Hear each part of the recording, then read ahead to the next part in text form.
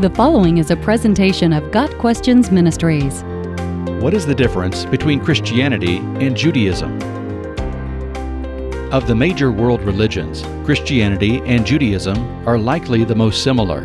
Christianity and Judaism both believe in one God who is almighty, omniscient, omnipresent, eternal, and infinite.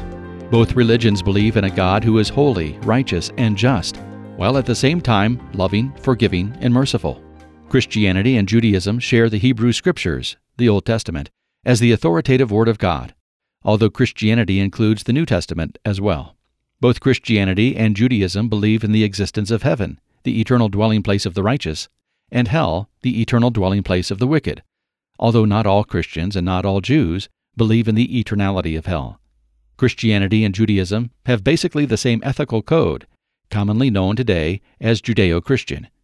Both Judaism and Christianity teach that God has a special plan for the nation of Israel and the Jewish people.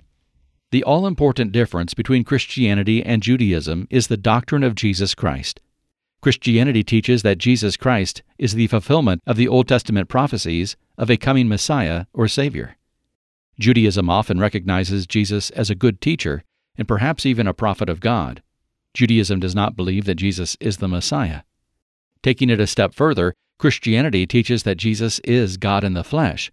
Christianity teaches that God became a human being in the person of Jesus Christ so he could lay down his life to pay the price for our sins. Judaism strongly denies that Jesus was God or that such a sacrifice was necessary. Jesus Christ is the all-important distinction between Christianity and Judaism. The person and work of Jesus Christ is the one primary issue that Christianity and Judaism cannot agree upon. In Matthew 15, verse 24, Jesus declared, "I was sent only to the lost sheep of Israel." The religious leaders of Israel in Jesus' time asked him, "Are you the Christ, the Son of the Blessed One?" Jesus replied, "I am, and you will see the Son of Man sitting at the right hand of the Mighty One and coming on the clouds of heaven." Mark 14, verses 61 and 62. But they didn't believe his words or accept him as the Messiah. Jesus Christ is the fulfillment of the Hebrew prophecies of a coming Messiah. Psalm 22, verses 14 through 18, describes an event undeniably similar to Jesus' crucifixion. "I am poured out like water, and all my bones are out of joint. My heart has turned to wax, it has melted away within me. My strength is dried up like a potsherd, and my tongue sticks to the roof of my mouth. You lay me in the dust of death. Dogs have surrounded me, a band of evil men has encircled me, they have pierced my hands and my feet. I can count all my bones. People stare and gloat over me. They divide my garments among them and cast lots for my clothing." Clearly, this messianic prophecy speaks of Jesus Christ, whose crucifixion fulfilled each of these details. There's no more accurate description of Jesus than Isaiah 53, verses 3 through 6. "He was despised and rejected by men, a man of sorrows and familiar with suffering. Like one from whom men hide their faces, he was despised, and we esteemed him not.